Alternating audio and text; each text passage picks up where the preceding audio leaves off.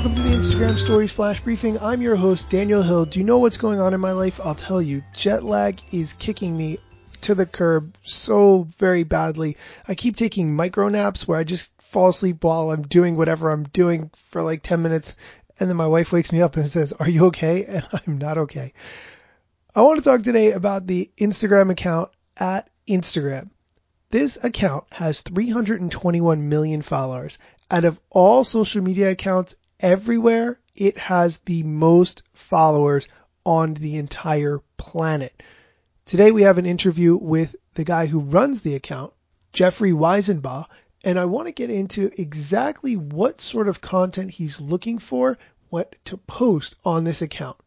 And it's really identifying the things that matter to the people that follow us. I think it's taking a look at analytics, really looking at the insights of what resonates, what doesn't resonate, and really we have this sort of lift the floor mentality of let's not embrace the hot thing at that specific time. Let's try to lift our programming overall to make sure we're creating the best content possible.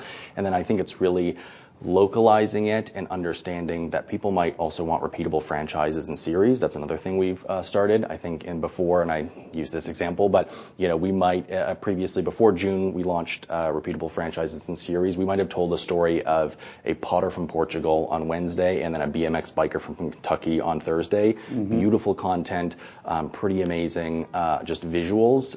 But there were, from an audience perspective, it was like, cool, I love seeing this, but kind of why? And so we built clear buckets that have underlying themes that can be repeated on a weekly basis. What have you found? What are things that really help improve engagement? Yeah, it's people first. It's really what it is. It comes down to it's people first, passionate stories around people on Instagram. Hopefully, if you're following at Instagram, you understand what we're bringing you, and people are there to see this type of content. But it really is feeling the passion from people, and it's a lot of creators, it's a lot of people who have crafts, it's a lot of people who are just doing cool things on Instagram. That's really what differentiates our content, and just being able to sense that passion through with someone through this type of content is what resonates. I think if it excites you as you're capturing it, it will hopefully excite an audience, and also I think through our advocates piece, it's also takeaways too. Like, what can I do if I'm watching this content? What can I do, and how do I get engaged? I think is something that also gets people really, really excited. Did you hear how much he stressed focusing on something that you're really passionate about, how that authenticity will come through in your posts and that will resonate with people who come across your profile?